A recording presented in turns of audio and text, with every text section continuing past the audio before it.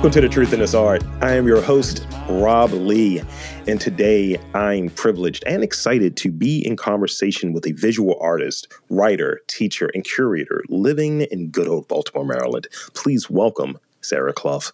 Welcome to the podcast. Thank you. I'm so happy to be here. I appreciate it. Thank you for coming on. And as we kind of start off and get into, I feel like we did the pre-podcast before this podcast, but could you tell us a bit about your background, your first experiences in art? Just share get Clough with it. Share the story. Get Clough with it. Oh wow, that can't be done. All right. Well, I found myself in Baltimore, several years ago. I've been here for about 6 years. I came out here for grad school and doing art at MICA. And before that, I spent 18 years in Oklahoma. Oklahoma City was where I spent 10 of those years. So I'm from the Midwest, and it's been really wonderful in Baltimore for the most part. Lots and lots to do. I guess if I'm thinking way, way back, like first art experience, I do recall like sitting at the dining table with just like printer paper and big pens and just like scribbling until they all ran out of ink. So I think I was really, into mark making from an early age. I guess I was an abstract artist, an expressionist, like right off the bat. But it beat me scrawling on the wall, so that's what my parents gave me. But yeah, it kept me occupied. I've always been fascinated with it. Like to me, it's interesting each and every time. But yeah, I got better. It's definitely visual art is something I've worked at, and since early childhood. I love it. That's great.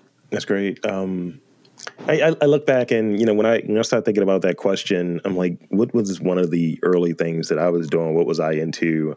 And, I think some of those early things you're replicating, you're taking into account things that you're seeing. Like I was sketching, drawing comic book characters, and I still have my old art bag in my closet in the studio. And I have these old Wizard magazines that I used to draw out of. And it's like, I'm going to draw the X-Men. I'm going to draw the Power Rangers. I'm going to draw these different characters. Oh, and yeah. Yes. That's what I was into. So was there something that comes to mind that you were into, like, as a young person, and you're like, I'm going to try to draw this. I'm going to try to replicate this. I'm going to try to make this from an art's perspective? Oh, absolutely. Just like you mentioned, like I was very, very into illustration and cartoons. So like what I saw, on VHS and on TV was what I drew. And I remember really getting into, Animaniacs. I was into Animaniacs so hard. I loved drawing them. I think they did, really bizarre facial expressions that I really appreciated. They were really funny. I was also into, I was so into specifically like, the late 80s, early 90s, like Disney films, like, The Little Mermaid, The Lion King. Yeah. I loved drawing those. So, and I was into a lot of genres as a kid. Well, like the kids in my class were really into Ninja Turtles, like when I was in first grade. So I hadn't seen them, I don't think my parents let me watch them because, they're just kicking ass all the time. But, like, I drew them. I saw them like, I got you. I'll draw you, Michelangelo, whatever.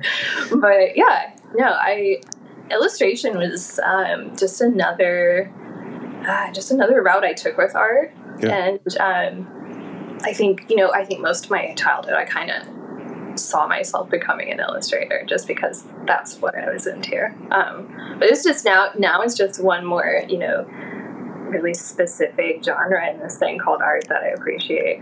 And this thing called art, I like that because it has a loose connection to the Animaniacs with an episode when he had Prince on and this thing called Life or what have you.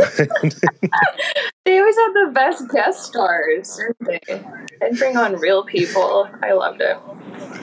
Of course, I enjoyed the good feathers on there as well. Feathers, oh my God. So, I like Yeah, no, they were hilarious. Like, and God, Ren and Stimpy. I got into Ren and Stimpy. Oh yeah. Just those were, I watched them like as a like a late teen and an adult in my 20s. I was like, these are demented. like I liked them at the time, but I had no idea how demented they were. Like, they're dark. So it's one of those things where, for me, like, if it's animated, it's like, this is for you. And when you see something like that, it's like, this is not for kids. This is left. And then it's for people like in their basement who kidnap people. Because there was like an episode. What is it? There was an episode where Mr. Horse kidnapped a walrus, and what is it? He was hiding him in his house, and like, as Ren and Stimpy were going door to door, so I can't say it. They were selling rubber nipples, and from bottles. And he answers the door. Mr. Horse has like, I don't know where he was wearing them, but he was literally wearing them. Like, he had some on his elbows, I think, and his knees. And then that poor walrus comes out at the end, and he just says, "Call the police." It's so dark. It's not for kids. It's not for kids. It's like true. It's like true crime and animation format. Right. So let's talk about Sorry.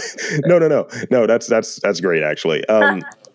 So let's talk about, because your background is not only the visual arts, which you're going to dive into a bit more, but also there's writing in there. So how does like your creative writing and poetry sort of inform the visual art practice and the themes that are explored within your work? Oh, sure. I think I would have to say it's very, very loose. It's more of a tone and a mood and maybe a turn of phrase even, rather than basing, a work of art off of a piece of writing I did. Like, more often than not these days, I'll just pull, a phrase from my poems.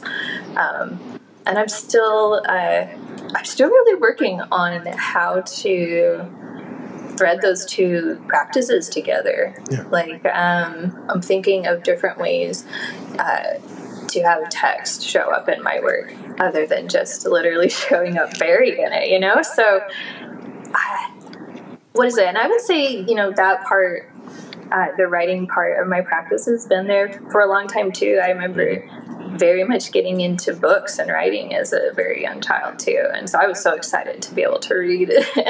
I just spent a lot of time going to the libraries and running through them, and I think that's the way it's going to be my whole life. Like, sometimes people will ask, aren't you choose one thing or the other? And I don't think I've ever been the type of person to choose one thing or the other. It's all there. It's always going to be there. And so right at the moment, it's very loose and abstractly tied.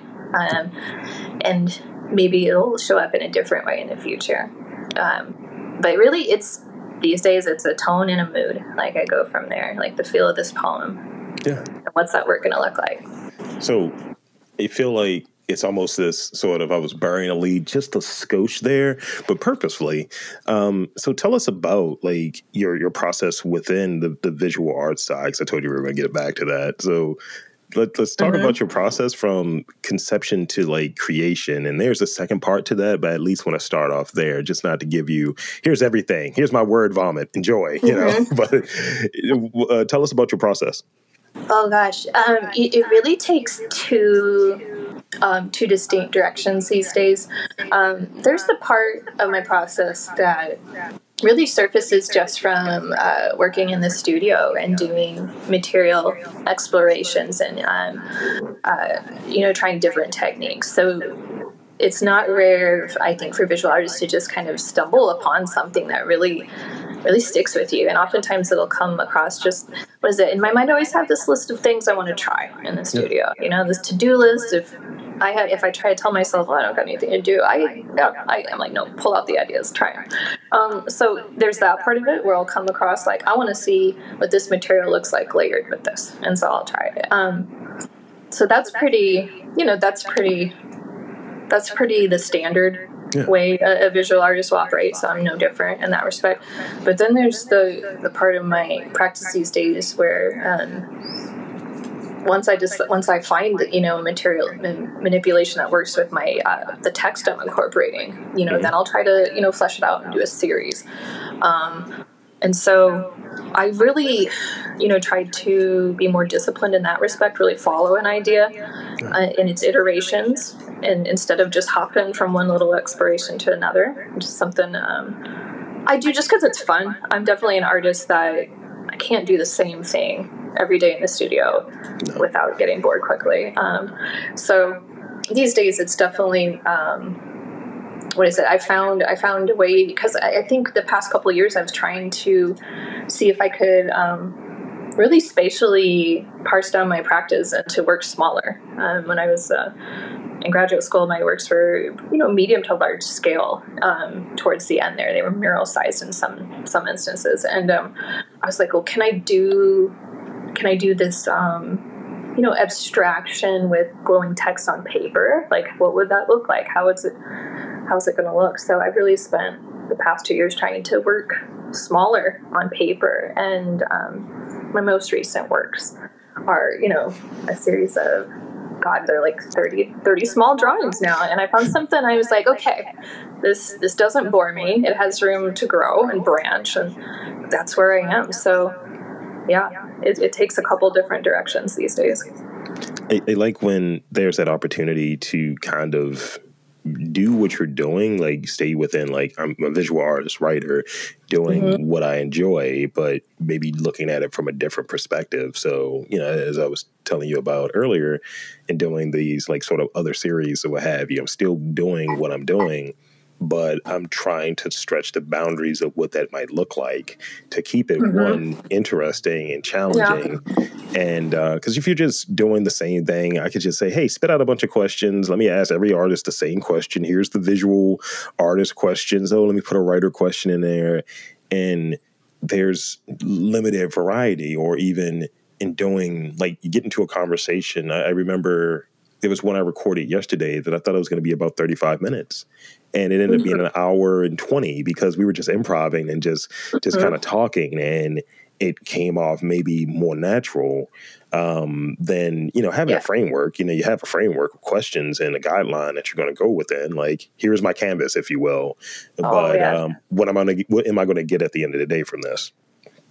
Yes, absolutely. And I enjoy the broadest of frameworks. Like, I absolutely don't like to, be an artist that writes down rules for yourself and you make yourself follow them. Like, I have heard about some people who are very just married to their process, and like, it's going to come out that way. You're going to go in that studio and from 8 to 5, you're going to draw like the same shit every day, and that you end up with a cohesive body of work, right? But is it work you enjoy, and is it work that like says anything to anybody else? That's really the question. Absolutely. And I think, what is it, when talking with artists, it would definitely, it would be a terrible shame to ask the same people, the same question, because you're not getting, you don't want that. Like, the loosest of scripts. Yeah, the loosest of scripts works for art and for podcasts. Because it almost turns into content versus like creation. And and the second question actually kind of ties into that, but I at least want to say this, where you think when we get into this point where we're doing content, it's like this sort of notion of asking, let's say, in these different interviews, if it naturally comes up, sure. But if it's just like, here's a script that I go by and I ask everyone these same 5 questions, then that makes it almost digestible and reformatable for long tail, short tail content. This makes it, an Instagram clip or what have you. And it's like, that's not the purpose of this. That's not why I'm doing it. But in that vein, everything is content. Everything is content. So in terms of sharing your process, how do you determine which parts of maybe work that's in process that you want to share, maybe process components that you want to share, just different things that are leading up to, potentially the kind of finished part, because I know visual artists never quite finished, painters never quite finished. So what parts do you want to share? Oh God. Yeah, no, I don't even think it's art, like visual artists that agonize over that. I think writers do too. And I definitely am that way as a writer. Exactly. No, at some point I just have to look at what has come out of the ideas and the process, and look for those content threads. Like, am I sticking to a similar theme with these works? Are they in any way thematically tied, content wise? Are they tied in how I made them? And you know what? Sometimes I've been very wrong. Sometimes I've started some work and just poo-pooed it, and I'm like, all right, that's trash, and it goes in the drawer, and then I'll pull it out a year later, and I'll see new potential. So sometimes your instincts will lead you astray, but most of the time I really just go with have I seen this before? Is this interesting? Is this anything I would want to look at and talk about? So I really look for trying to do something new, and that's a tall order. It's a tall order, but that's what I'm really looking for. Trying things that I haven't seen before. So that's what I sort out. That's what I try to show people, because I do a lot of, work I would just characterize as, just abstract works, abstract paintings. And those typically, they work in the way I mentioned earlier. Like, I'll figure out some material manipulation I could use later, but, I store those away. They're like little exercises, I would call them. Exercises. I think this was as an undergraduate, but I remember hearing a poet talk at my school, Ted Kooser, and he was talking about his process. And he said, he worked most days. He wrote poems most days, but he said ultimately he only shows like 12 to people a year. I guess between him and his editor, they decided, and to me, I loved hearing that, because I was under the impression everything I made needed to be good. Like, and that is ridiculous, that's absurd. Even people who are capable of, amazing works are going to turn out really mediocre stuff from day to day, and that's fine. I have to remind myself that's fine. The important part is that you are working at it in new ways. Go back to it.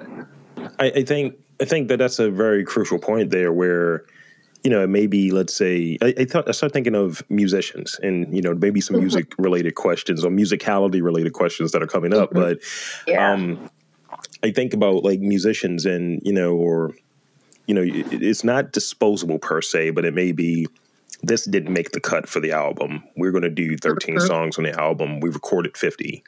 So all of those aren't going to make it. There may be a deluxe edition. It may be, hey, you know what? This is B quality, but I can at least put this out later or what have you. Or even this idea where, not every interview one may do has the same energy and feeling around it. But ultimately, what comes out of it, whether it's the lesson, whether it's something you learn in the process or what have you, that comes out of it makes you better and improve for maybe that next interview or that next series of interviews. You're getting something out of it that kind of helps you move along and grow as a creator, as an artist. Exactly. It keeps you sharp. It keeps you, there is a such thing as getting rusty in art. And some people tell you otherwise, but I found it to be true. Like anything, you take enough time off of it, you won't know where to begin once you get back in there. So, it keeps you in practice. Creative muscle memory. It is. It's tiring to flex that muscle, but we have to do it. So could you describe, I read this in your in your bio. I'm looking at again the Baker it's the Baker art page, or have Baker artist page. And I read about this idea of like the musicality in language. Could you speak a little bit on that? Oh yes. To me, language has a musicality, because to me it's similar to poetry and music, and that it has like a, it's got a rhythm, there's a cadence to the way people talk. Everybody, like, they speak differently, individual to individual. They have a register, or what is it, a dynamic to their voice. What volume do they speak? God, and even noise. Like, some people,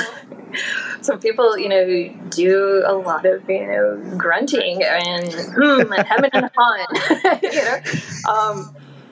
And I like language for that reason, not just like speaking, although I do very much appreciate it in day-to-day speak, and I'm very much a fan of accents, of all kinds. Like, I think they're great, they're fascinating, they tell you so much,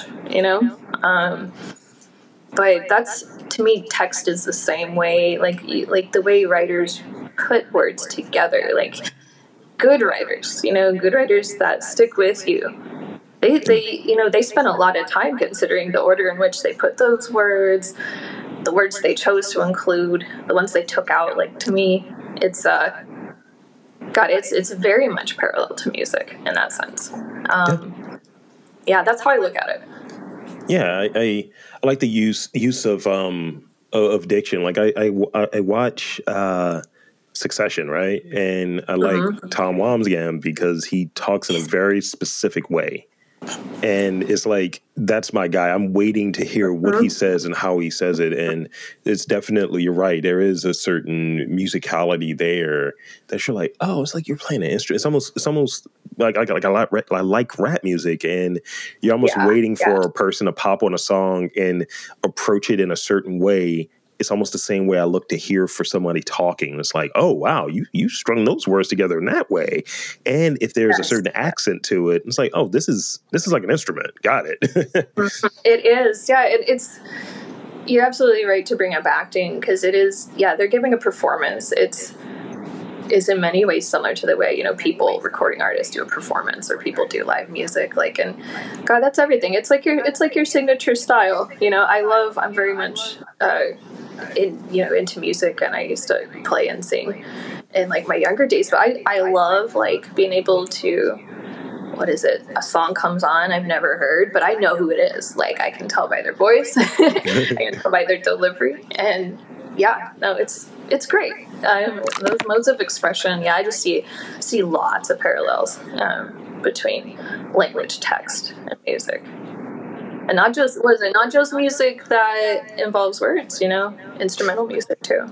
I spend a lot of time listening to instrumental music, especially I think, especially if I'm trying to go to sleep. Like, I have trouble sleeping, and which is probably why I do so many podcasts. And makes sense now. my secret. I get it.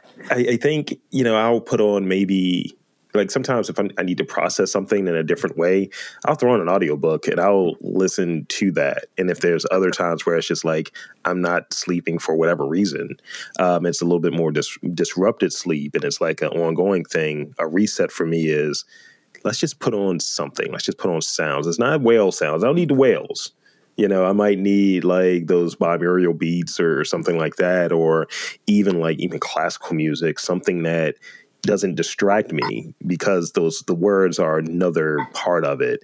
And I find if I'm coding or something, or if I'm like processing a lot of information and I need no distractions, it's got to be like just no lyrics. It has to be straight instrumentation. It's so true. I can't not listen to the words if there's words in it. And that's why I think of, when I go like to the BSO performances, they're very relaxing to me. Even if the music is agitated, it's a whole other level, and it's more, and like you said, it's parsed down, and it's more focused. But I like that about it. It's definitely, it's got its own unique and really valuable role. How does your art practice connect like visual art with language and science? I recall reading that. Like, what sort of insight does this intersection offer into the connection between like these fields? Like, we talk more and more about what STEAM, that area will have you putting the arts within STEM. So let's talk about that a little bit. Oh God, I get really up on my high horse about it being STEAM and not STEM, because I would say I can't divorce, visual art from ways that it is really based in chemistry, like especially painting. And what is it, if you're sculpting, it's based in physics. Like, you have to have knowledge about the way your materials interact with the physical world. And I'd say, I think it was like last summer, I have siblings who are in the more hard sciences, so to speak, of the STEAM end, and the computer end, and the chemistry and geology end, and we talked so much about this stuff, and I noticed, my sister was she was doing like a geology course, and she was showing me these, they call them thin sections of rocks, and they, I guess, basically shave off a part of a rock, and you get it down to like a few millimeters, and then you put it under this microscope and throw light at it, and then you see these very, very visually beautiful forms and shapes and textures, and I was floored. I was like, oh my God, that's what my sketchbook looks like. Like, this is what comes out of me. I just noticed that, God, all those abstractions I'm doing, they're really I've heard it before, of course, like your work looks like water or space or, landscapes or rocks, but I didn't really realize that it was both at a macro and a micro level. Like, it looks like tree bark, but it also it looks like the inside of a rock or a meteorite. And so that part of it's there, but then there's also with this, in terms of like the work that's glowing, I had to really, or I wanted to really understand at a basic level, like what's going on scientifically with these works. Like, I want to be able to tell people, why do some of them still glow when they take the work, when they take the UV light off of it? Why does the light fade? Why does it not always just, steadily stream in the dark? And it got me on a whole very, very fun,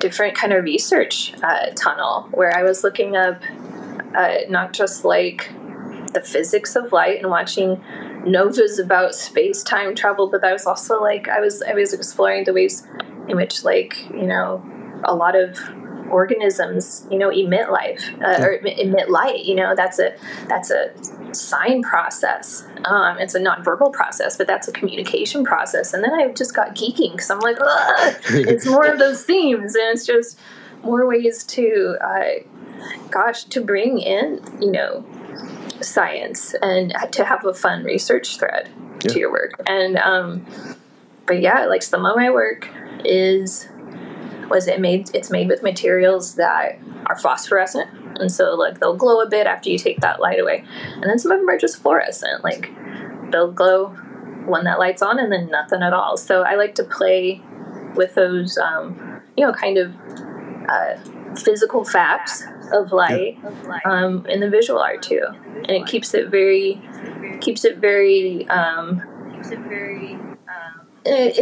intellectually interesting to me, and also it keeps it very, it brings an interactivity and playfulness into the work that I would say my work before didn't really have. So there's a whole new aspect to it. Like I was inviting people to really explore what light can do in the work. So yeah, I hope that was a long answer, but I hope it made sense.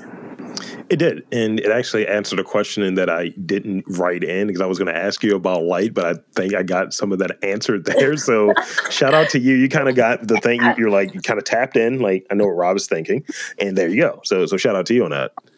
Light, yeah, light is fun. Light's ridiculous. I don't know.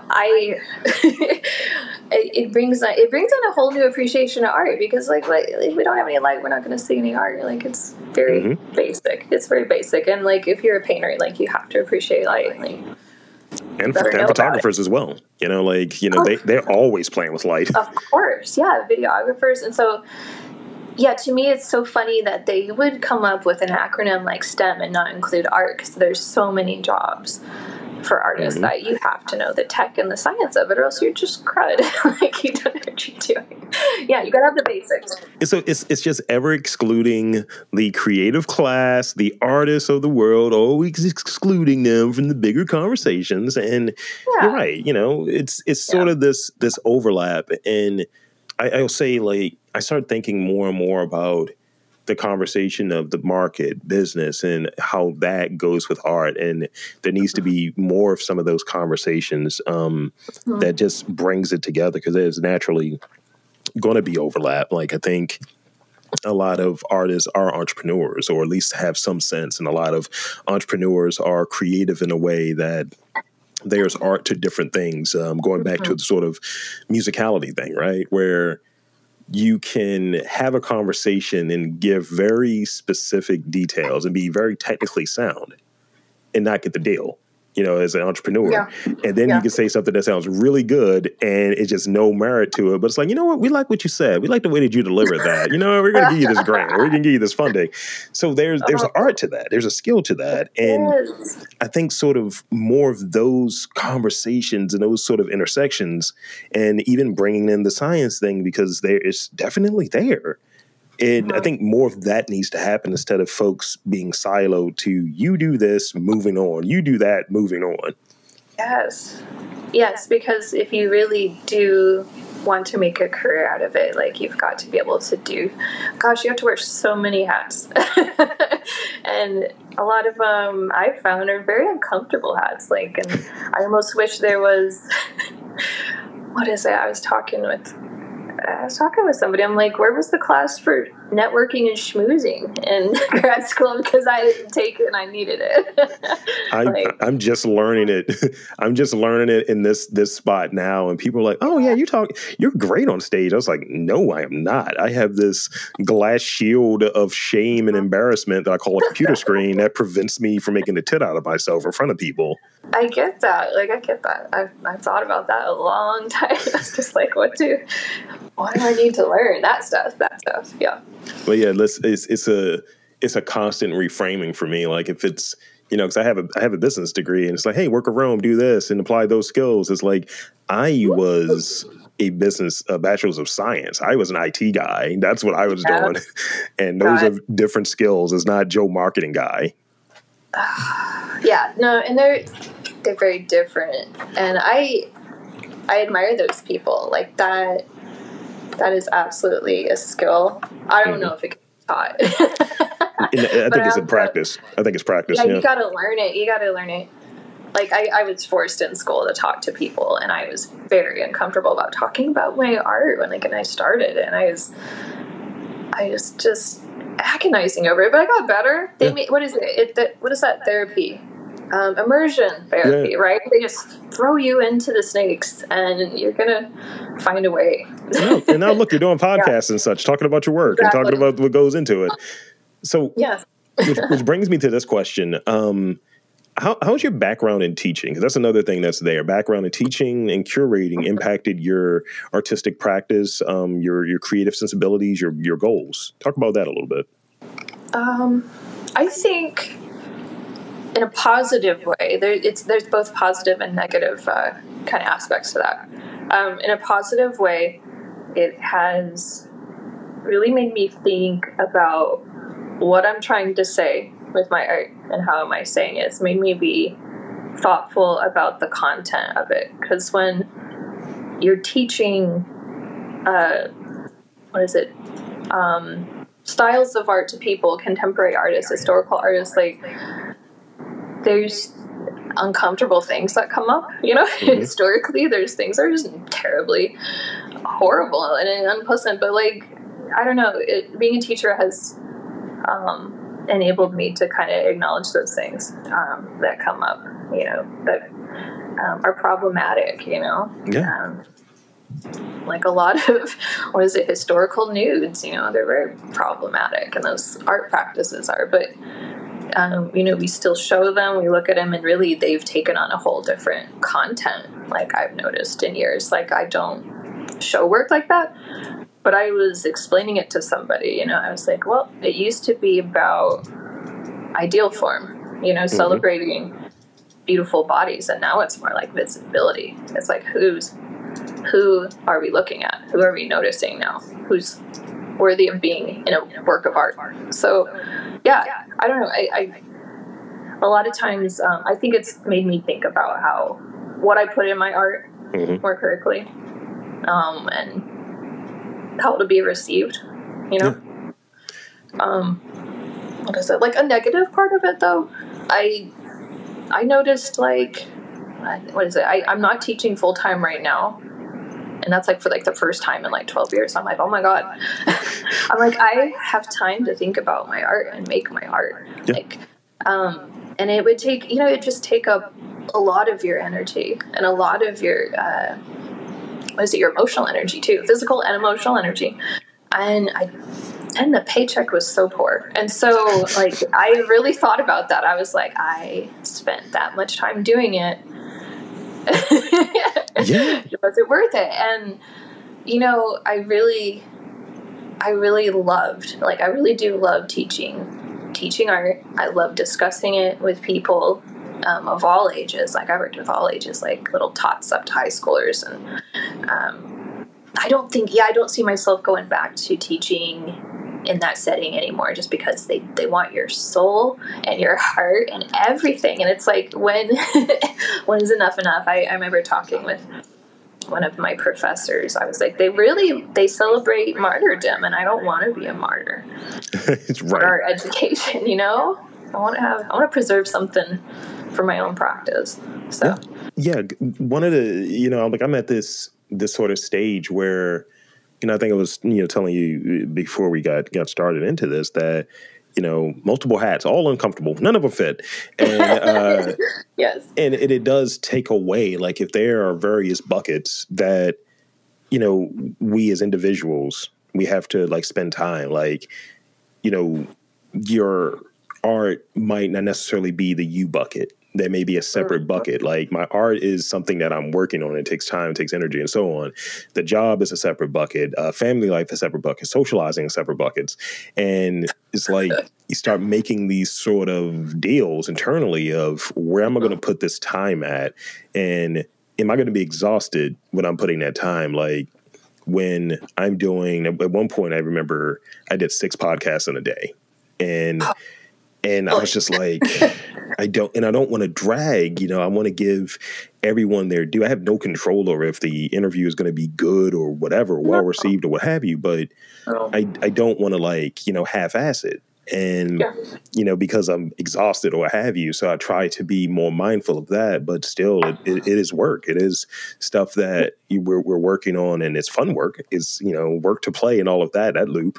But, certain things take maybe backseat, especially when more opportunities present themselves. And the martyrdom thing is real, because I find that, there have been people who don't have much energy or support, who've maybe flaked on 4 or 5 interviews.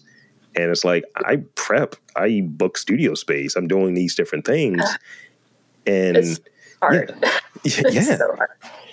And it's like, we love seeing the struggle, we love seeing the work that you're putting in. It's like, help me take this to this next level, or help me get this interview with this person, or whatever it might be. So there's a certain sense of that martyrdom that goes across the board, I think. Yeah. Like, I think anybody in the creative field and has to do as many, unique jobs. Like, you have to do so many unique jobs, and it's ridiculous, and we know it. And I just wish it wouldn't be so expected of you and so celebrated. Like, the whole hustle culture can be very unattainable and toxic. Like, I'm all about, like you said, working hard. Like, I want to put good work out there, and I want it to be, I want to put the best work out there I can, but I also don't want to put myself in a position where I can't have time to myself and my family. It's like what you were talking about with these negotiations. How much energy am I going to put into that bucket? And how many buckets are there? How many buckets are there? And then recognizing that the buckets are there because the ceiling is leaking. That's the thing. Oh, yes. It's leaking with responsibilities or what have you. You're like, look, I got to get this bucket down. Damn, it's a new leak. Something else to do. And, a lot of it is great.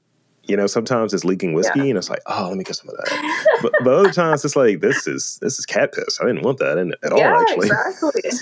I just described that one needs to be thrown out and never. I just described work as cat piss. That's great, actually.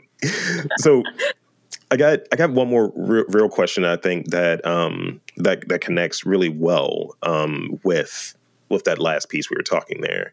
Mm-hmm. How do you define success as an artist, as a person? Are you there yet? Are you in that direction? And ultimately, what do you hope to accomplish in the next year or so? Yeah, I was thinking about that.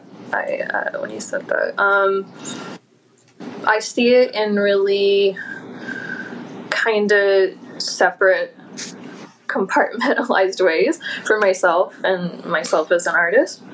So I was for myself as an artist, absolutely I want to do more local shows and more solo shows. It's been a few years since I've done a solo show. I'm like, oh God, I want to do that again. I love being able to fill a space with just my ideas. I think you had mentioned it before, the shows I've done are a lot of group shows lately, a lot of out of state shows and stuff. And so what is it? Sometimes it doesn't feel, you miss out on the fun part of an art show where if it's out of state and you don't see it, you don't know how the art necessarily interacted with the other works unless these galleries put it up on social media. You don't know, you miss out on the connectivity you get and the relationships you get with other artists. So definitely, as a goal for success as an artist here, I want to build more relationships within the community. Not keep such a low profile. Share my work more with more locally. And just have more shows. That's fun. That's, of course, I was thinking of solo shows being when you put out an album, you work on those ideas and you work on that, those pieces for, usually a few years before they come out. And I like that kind of structure to it. It makes people like me who have a lot of different aspects to their practice focus it. And that's helpful. So I love that. And I was also thinking in terms of, success as an artist? Success as an artist would be, being both visible but also giving something to your community. Making sure everybody can see your art. I think that's part of the job. I'd like to work on that. As a person, I think, we talked about, work better on, I would say, authentic relationship building within the profession. I feel very gross every time I have to ask for a reference letter or put people down as a reference. I feel like I'm really bugging them, but I really need, I want to reframe it and I want to get better at no, I want to talk to this person because I admire the work, first of all. I admire the work and I want to know the ideas behind it. And so to me, that's authentic. That's not gross. Yeah. I want to quit being shy about it. That's something I had to kind of get over in doing this. I appreciate the community and I do a certain broad thing, in talking with artists and, folks in culture broadly. And, sometimes it's you get some of these sort of unkind emails and it makes you gun shy. These unkind responses, it makes you shy that you're already shy. And I don't have it. And sometimes you just have people that you're like, wow, I thought we connected. Hey, maybe we're friends or whatever. And no, that's not necessarily the case. It's just like we had a cool conversation and that's kind of that. And but yeah, I think, especially like when you're in a certain scene, it's like, I see you regularly. I see you in this space. Hey, I'm going to say hello. And, some of those sort of interactions where I don't think it's done with malice, but it does throw it off a bit. It was like, oh, all right, had you in this thing and it didn't really work out. Oh, God. And, Rob, it just made me think of how weird the past few years have been with the pandemic in that sense. Because we've all been wearing masks for a few years. And I've, like, shown up at openings and, like, what is it? People, like, we don't recognize each other any longer. Like, I've embarrassed myself. People I've worked with don't recognize me out of context, like, in the studio with them. And so it's weird. So it's like, it upped the awkwardness, I think, the pandemic did, because nobody can face read anymore. Like, this is why I wanted to come up with the see-through mask, because people just look for my squinty eyes and they're like, because like in person, like I'm 6'4", but in this land, I'm just a little dude in a box. People think I'm short.